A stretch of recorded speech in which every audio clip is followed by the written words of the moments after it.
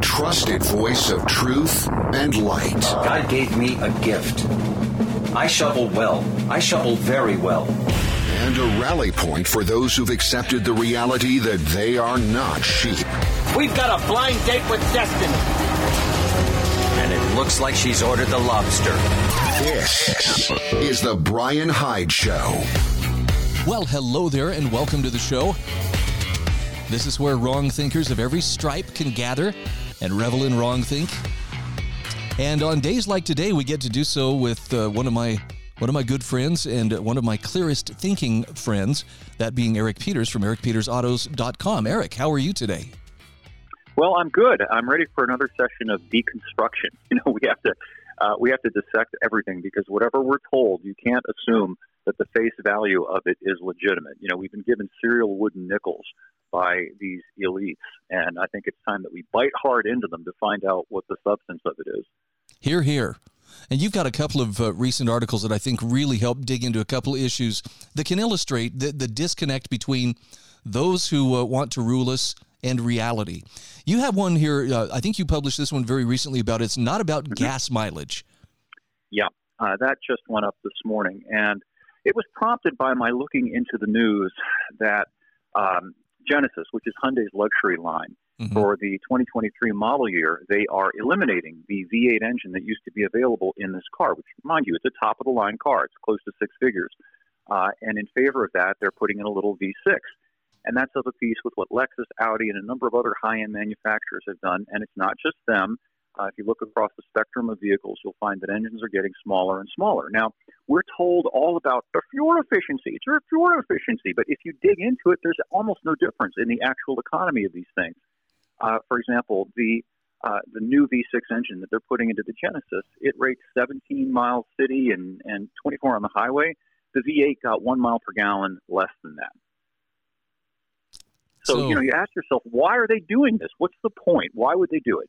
There's no rational reason for it, particularly in a high-end car where, you're paying a lot of money to get something that's above the ordinary, that's different from lower-priced cars. And one of the things that defined that was, hey, I got a V8 or even a V12.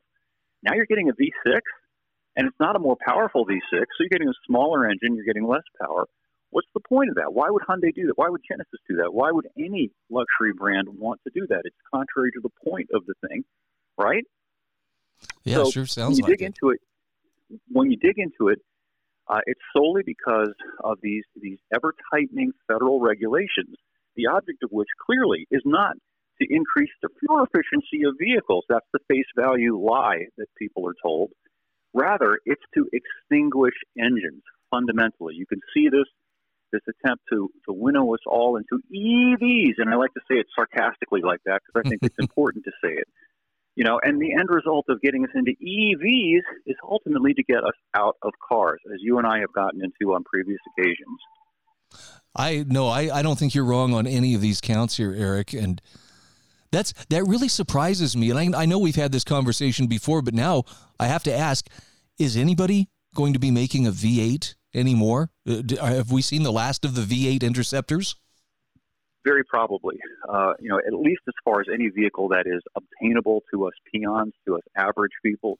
I think, in fact, the last V8 that was available at a price point that people like you and I could afford is the Dodge Charger. And as you and I have talked about before, that's going out of production after the 2024 model year. So it's gone 2023, actually, I think. Yeah, so that's out the window, which will leave a handful of extremely expensive vehicles, Mercedes S-Class, BMW 7 Series, Daimler Maybach, cars like that. In other words, the ZIL limousines of the apparatchik class, the elite, they'll still have those things. It's just that you and I will not. Well, as long as we're doing our part, Eric, to, save the planet, I guess our consciences can rest easy, can't they? Well, and speaking of that, and I get into this a bit more in the article, you'll note that they're also targeting hybrids, which are highly efficient. You think, you'd think they'd want to promote hybrids. After all, they are very efficient. They use very little gas, and they emit very little gas, if you're concerned about that, because they have very small gas engines that only operate part-time. That's the whole point of the hybrid. But they're very, very practical little vehicles. You're not tethered to an electric cord because when the charge of the battery runs down, the gas engine steps in and keeps you going. So it's a really elegant solution to this supposed problem at face value. But it's not the problem, is it? The problem is they do not want us to have cars, period.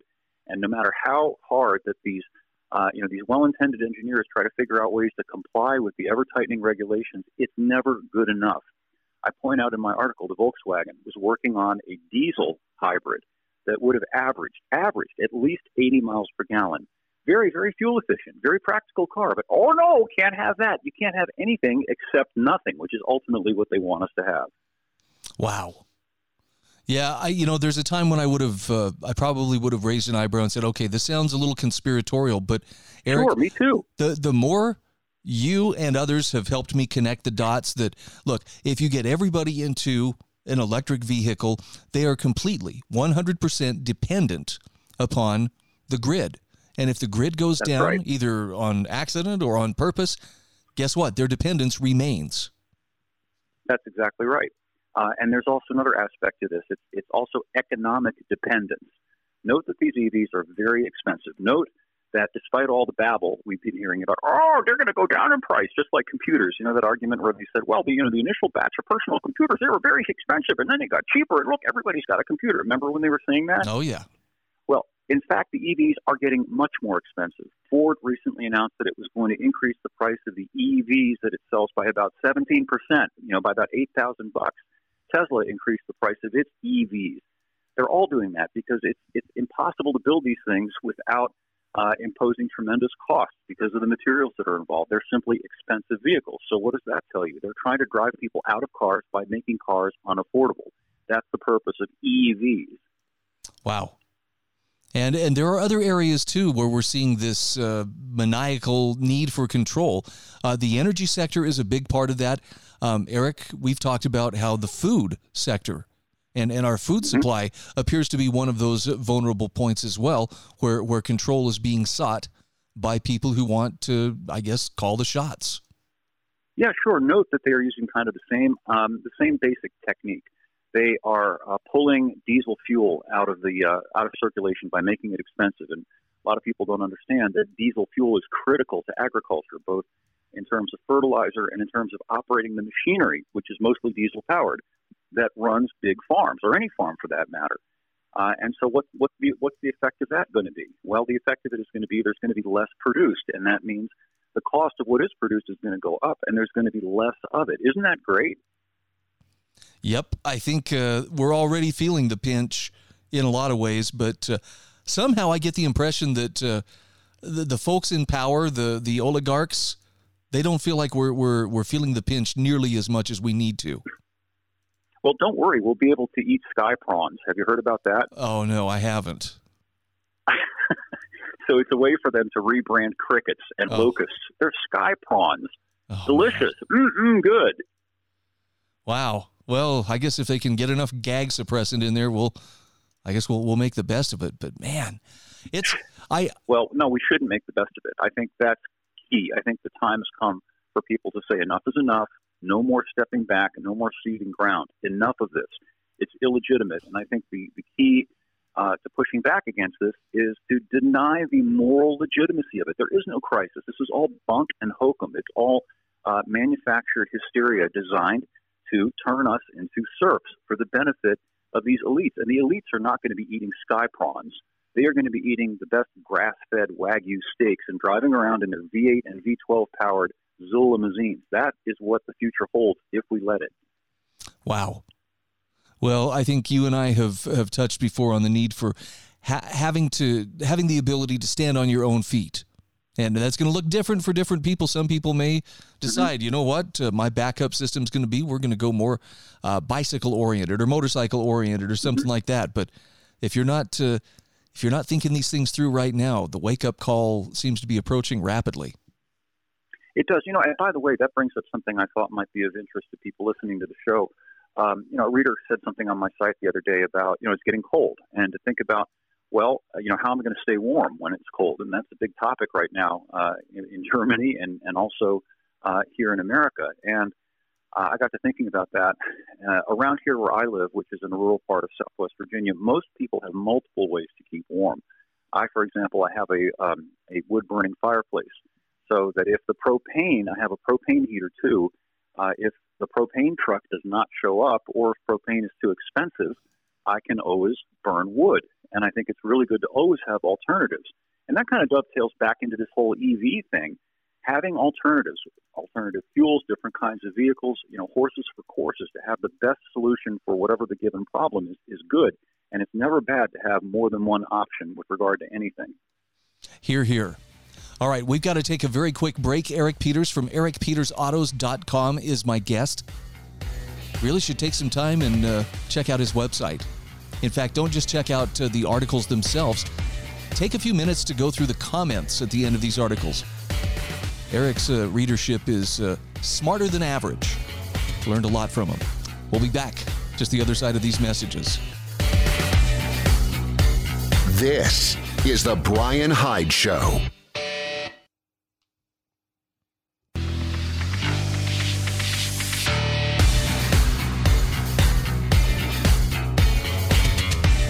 This is the Brian Hyde Show. Hey, welcome back to the show. Eric Peters from ericpetersautos.com is my guest. All right, Eric, one of the things that I really like and respect about you is you're consistent in your principles. And that doesn't mean you're immovable and your mind is closed and you can never learn anything, but you've been very consistent in your principles, meaning sometimes you have had to point out that Donald Trump, for whatever good he has done, also has had some negative impact on our lives or on our political lives. And, of course, that brings forth the cries of derangement. Tell me about what that signifies. Well, it's ironic to me. I mean, it's both depressing and ironic and amusing, I guess, to varying degrees. You and I have talked about how some people are immovable when it comes to things like masks and vaccines. And, they have a kind of a religious faith, and you can't get them to even entertain anything that might cause them to question the faith. And there's unfortunately a similar problem with regard to Donald Trump. Some people will absolutely not entertain any criticism of the man, no matter how factual and no matter how relevant and important that criticism is. And then what they'll do is accuse you of being deranged, very much of a piece with the way the people who are masky people and vaccine people would accuse you of being a science denier, right? Right. It's a very similar phenomenon. So I've pointed out on a number of occasions my problem with the fact that Trump has yet to acknowledge the fact that a mistake was made, a very bad mistake with regard to these vaccines, which aren't vaccines, of course. And he won't do that. And I got into it at a bit greater length in an article that I just published before we got on the air about all of the prior failures of the Orange Man. And I think, to say that you're deranged for pointing out these facts merely puts you in the same category as those crazy people who said you are anti-science for pointing out that wearing a bandana over your face does nothing to stop the spread. Right. Well, this is one of the things that's so difficult and frustrating about any kind of political discourse these days. There are a lot of people who believe, rightly, or wrongly, that their guy is going to be the one who's going to save us from all this mess. And, maybe it's just the pragmatist in me, Eric, but I think politicians may have greatly contributed to our mess. They're certainly not going to get us out of it. No, absolutely not. Now, at the same time, I know that ultimately we're going to end up facing a hideous choice come 2024. Assuming we get there, we're going to have to pick the best of two alternatives, or rather the least worst of them, right? Right. And I'm not an impractical person, and I'm not one of those people who thinks that only the absolute perfect is acceptable, and anything that falls short of that has to be dismissed. I may even vote for the Orange Man again if he ends up running again, not because I trust him, not because I think he's competent, but solely because I think that it would result in less damage than whatever the alternative is. No, that makes sense. But like you, I'm looking at some of the hysteria, and I'm looking at how absolutely two-tiered our justice system is becoming right now, where if you are on the conservative side of the ideological spectrum, the law will be used with its full weight and fury, to keep you in check. If you're on the left side of the political spectrum, you pretty much have free run to do whatever you want to do. What was I saying? Illinois. Did you hear the number of crimes that they're now dropping any kind of bail requirement? Holy smokes. Violent crimes. But political crimes, look out. Yeah. Now, the interesting thing about it to me, or at least one facet of it that's interesting, and I think that the people who are behind this may have not considered it, and perhaps they ought to, is that they are delegitimizing the system. When it becomes apparent that it is a two-tiered system and that it's not about the law, it's about who you are. And, if who you are isn't pleasing to the people who control the law, then the law will be enforced. Wow. And that just serves to render the whole system completely illegitimate, and that is simply going to accelerate the demise of the system. That's a very accurate description of it, by the way. And I don't know what the proper response is, other than, look, there are some things that I have the power to change. I can't really affect policy change, but one thing I can choose to do is to live my life as freely as possible, and that means not infringing on other people, regardless of what some politician in Washington, D.C. has put on paper. Well, without doubt. And I think what we're getting to see is going to scale. And what I'm referring to here is, you may have been following this, out in California where the regime's rules are really insufferable. People are just not obeying anymore. They're just chipped back with it. They're just leading a pirate life. And I think that is what's going to happen. Now, mind you, I agree with you. This isn't about going out and hurting people. That's not what we're talking about. It's about just refusing to obey these stupid rules. It begins with the masking and all the rest of it. Just, no, I'm not going to do it. And more people are going to do that. And that is going to further accelerate the end of this system. Now, the danger, of course, there becomes what is going to replace the system that we have. Right. Well, and that's where I think maybe we should be having a discussion about, well, what comes next. Personally, yeah. I'm hearing people talk about we've reached the point where we have two very divergent viewpoints, and we should peacefully go our own way. And then I hear other people say, oh, that's been tried before in the 1860s, and it just can't happen. And I want to know, why can't it happen? Well, sure, and it did happen once prior to 1861. It happened in 1776 when the colonists decided that they just simply could no longer operate within the context of being part of the British Empire. And so they tried to peacefully go their own way. Of course, the British weren't particularly keen on that and did their very best to prevent it from happening. But we celebrate that every July 4th. So clearly it was a good thing, apparently. And I don't see why it can't be a good thing again. Now, how we do that, that's the question of the day. I don't know. I've been thinking about this a lot.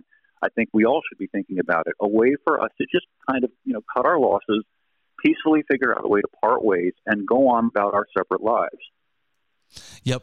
And for those who say, well, I'm surprised you guys would even think of such a thing. It's like, what's the alternative?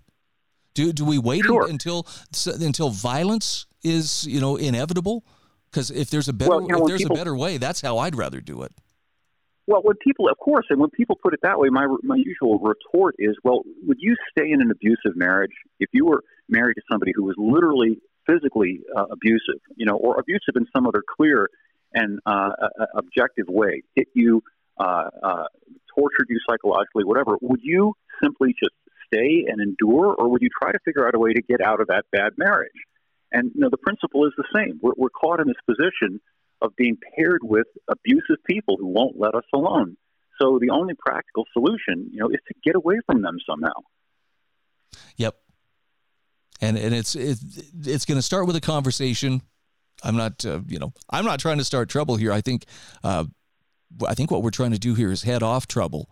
But trouble seems to be coming regardless of what we're doing here.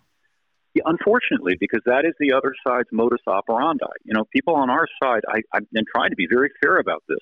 And I'm going to use myself as a personal example. I don't want anything from anybody else except that which I get on a voluntary, peaceful basis. I'm not looking to take anybody else's money. I'm not trying to tell anybody else how they should raise their children. And, that's where we need to get back to.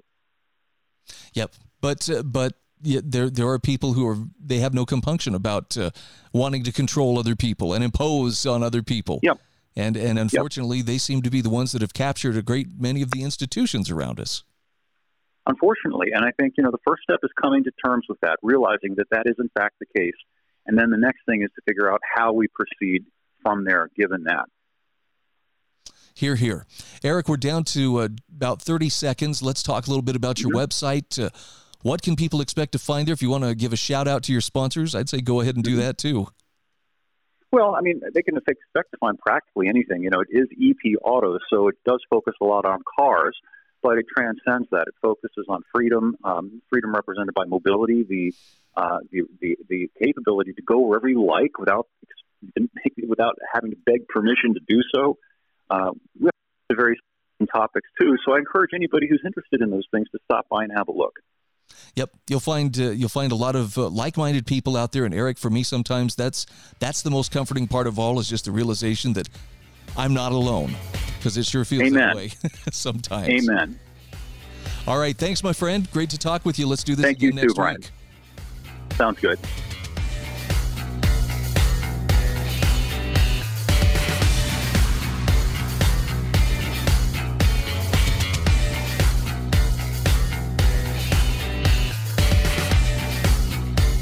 This is The Brian Hyde Show.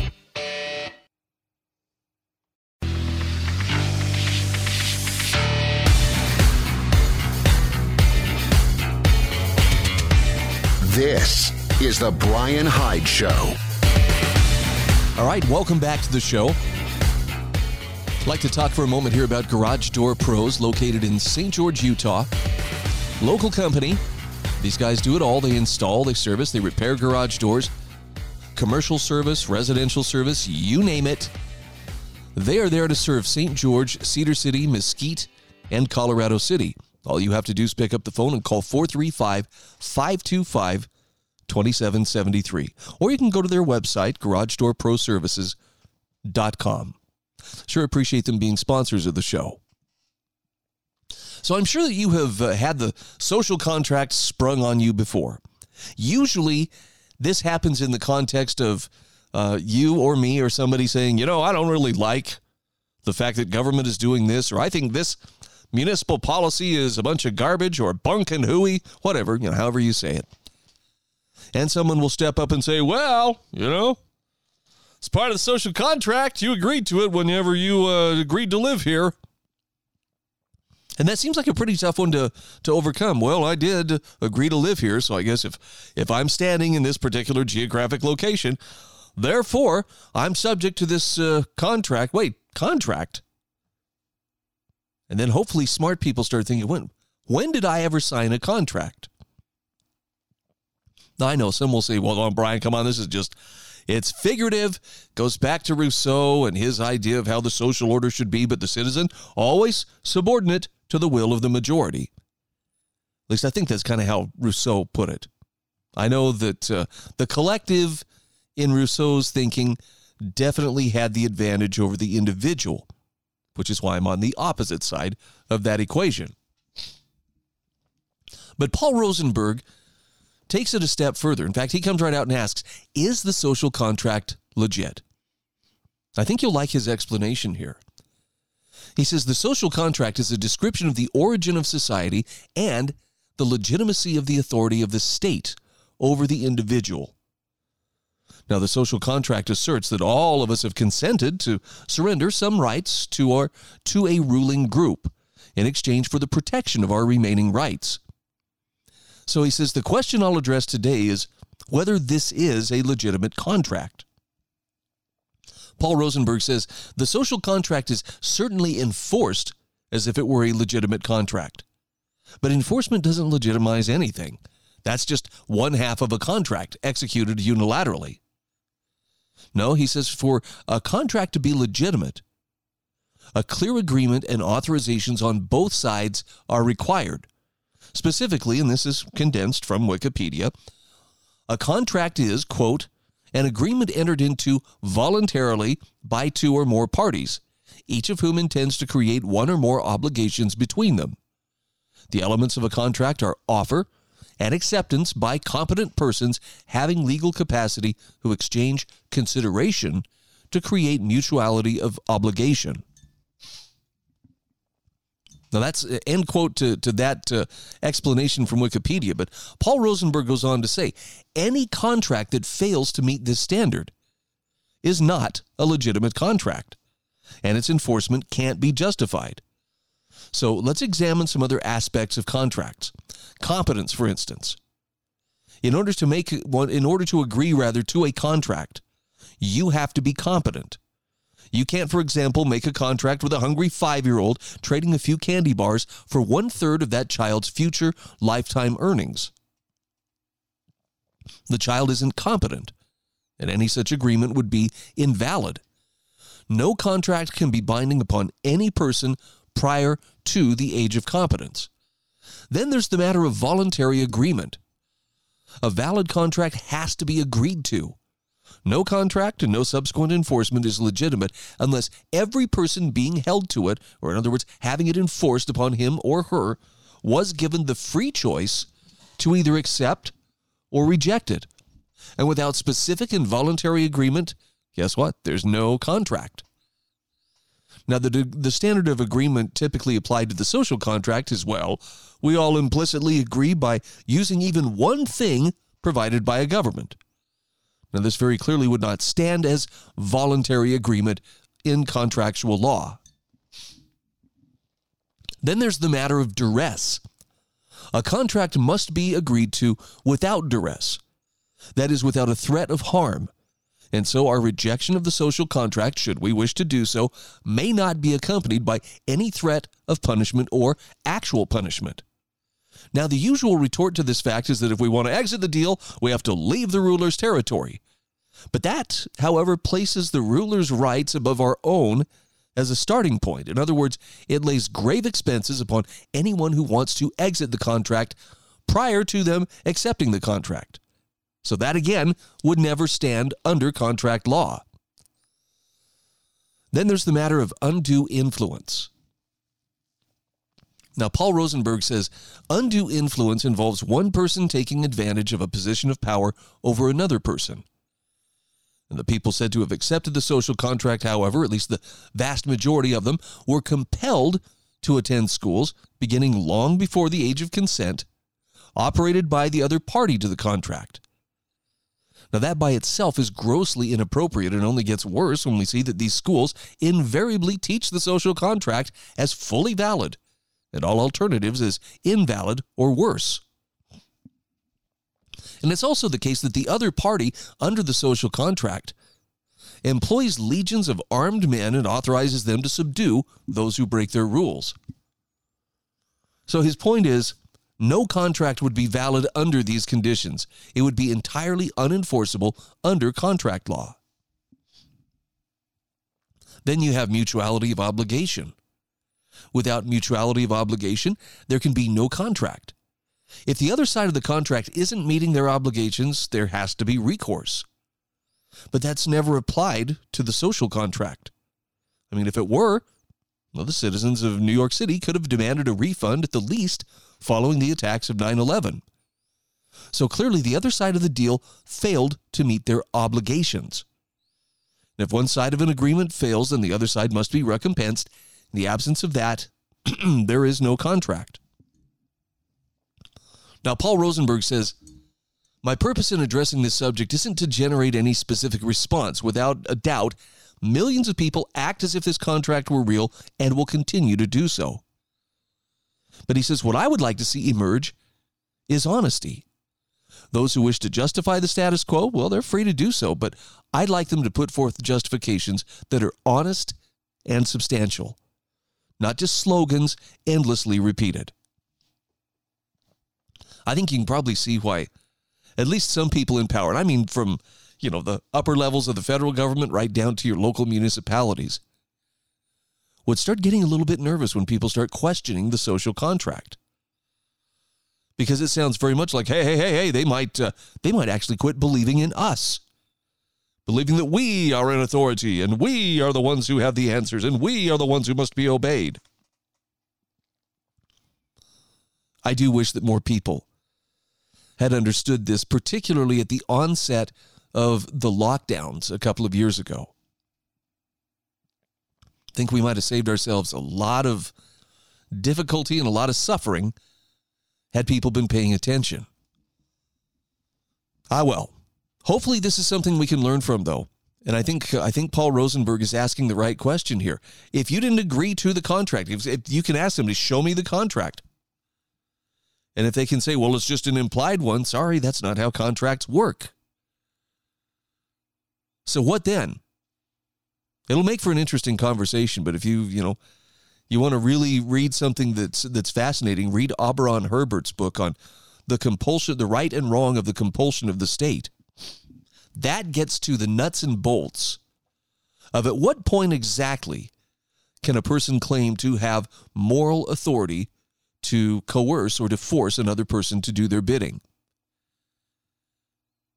And again, statists will find this one hard because, Auberon Herbert points out the circumstances in which that would be, acceptable are very, very narrow. But we behave as if, oh no, that's perfectly all right. If you don't do what all of us think you should do, maybe your grass on your property is too high or you have a car that's inoperable sitting out there, why, the rest of us should be able to send people to your home to punish you, either through taking money or the threat of jail or, taking you, physically into custody, whatever the case may be. It's using force to solve a problem, to try to pretend someone is part of this contract. Well, you agreed to it. Yeah, that's just not going to fly. And you understand, being against this social contract in no way means that therefore you've got to be antisocial and you can't cooperate with other people. The key is it's got to be on a voluntary basis. Just like a contract would be, right? You voluntarily enter the contract, understanding the terms and so forth. I don't know. Maybe it's the job of, the lawyers to complicate things. Well, it's complicated enough. Maybe we should focus on simplifying for a while and see how that works.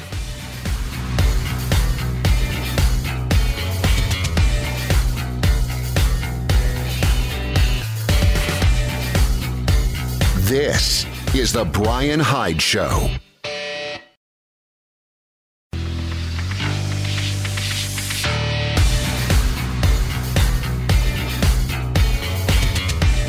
This is The Brian Hyde Show.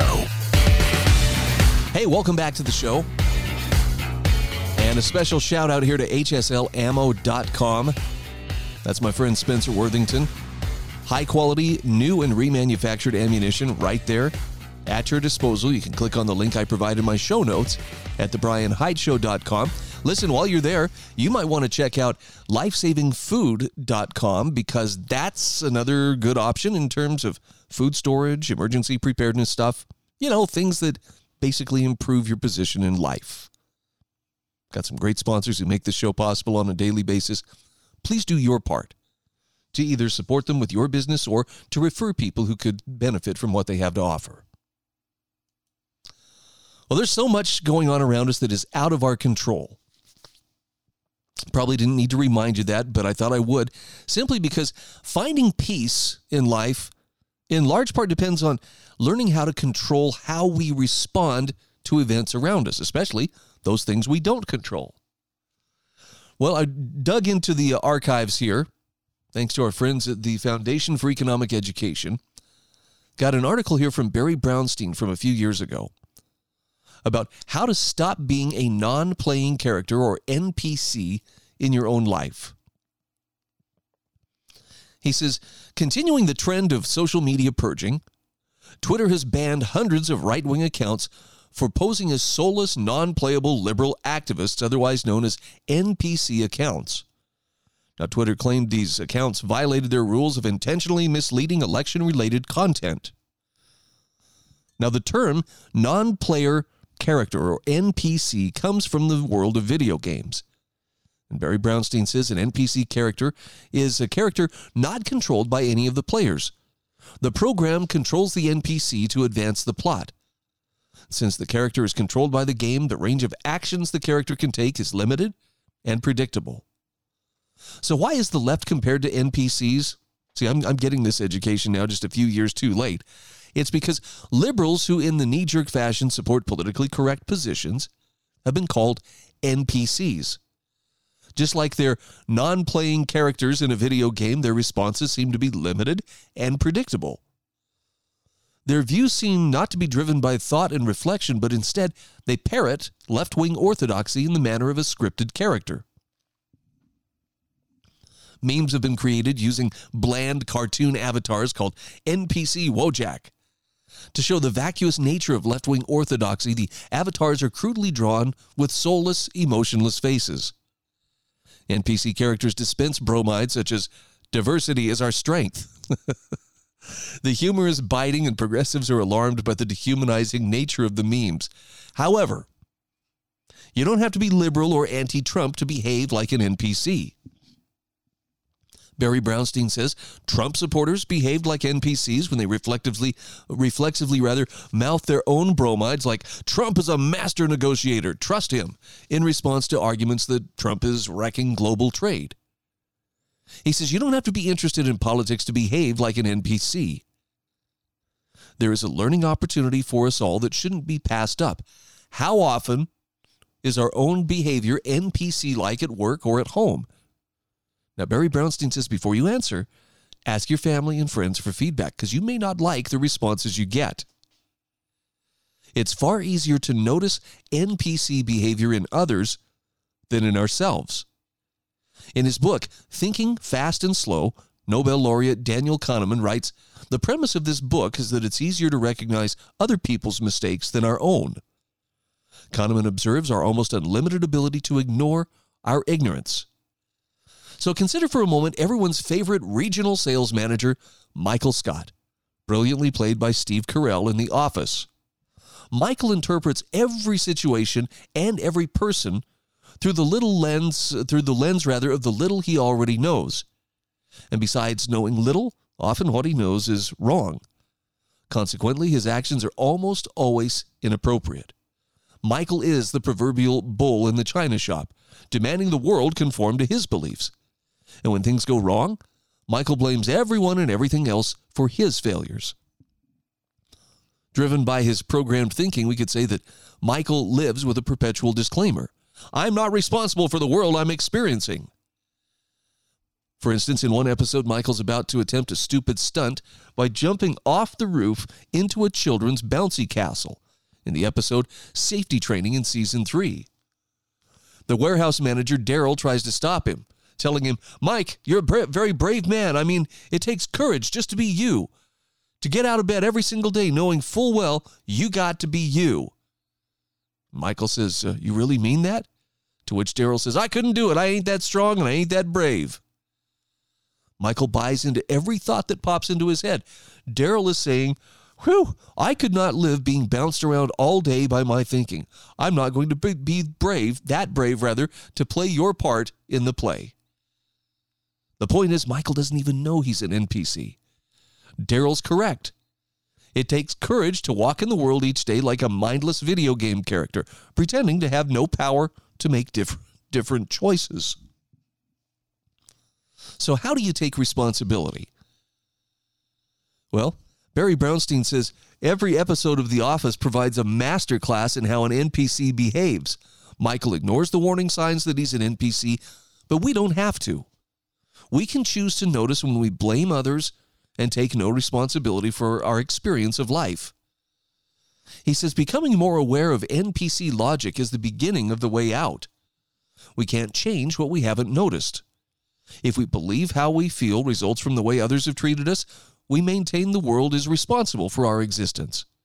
Like Michael, we will then try to control the world, and, as with Michael, our attempts will inevitably backfire. Michael is a major pain to everyone, and so are we when our inner NPC has the upper hand. Barry Brownstein says there's no end to who and what can be blamed for our feelings. My parents, my partner, my teacher, my manager, my commute, my bank account, the president, the economy. There's a grab bag to choose from. He says, think of the last time you felt like a victim of the world. Notice how you replayed the event in your mind. You may also notice how you were hyper-tuned into your transitory emotions. So the more mental bandwidth we put into replaying events and feelings, the less bandwidth is left for taking responsible action. Barry Brownstein says we interpret our emotional reactions as evidence that we've identified the cause of our feelings. Our inner NPC has a special effects department designed to get us to buy into our mindless blaming thoughts.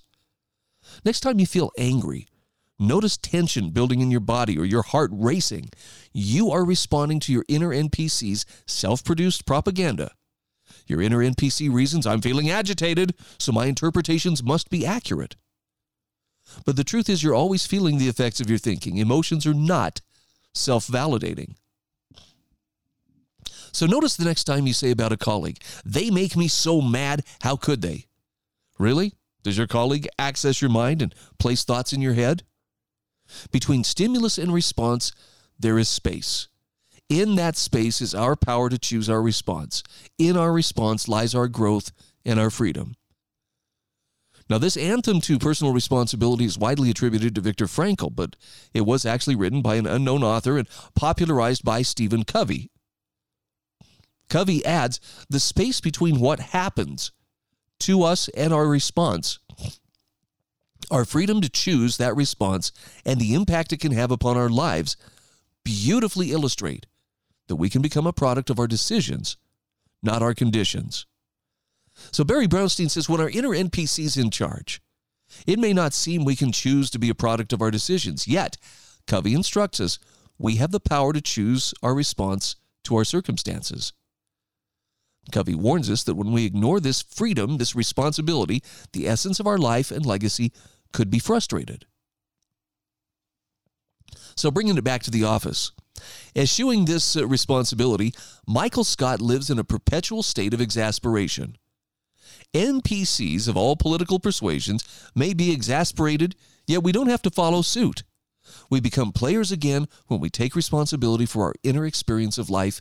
The life we experience can be the product of our decisions. I just thought that was really good advice.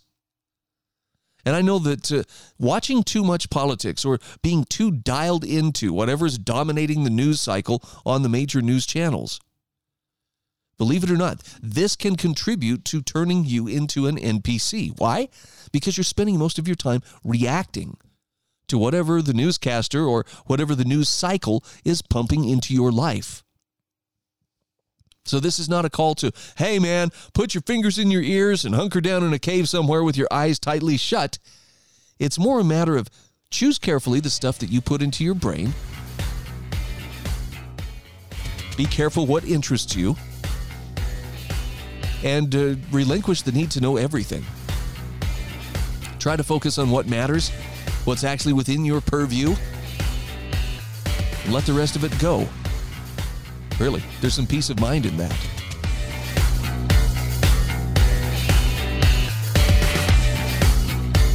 This is The Brian Hyde Show.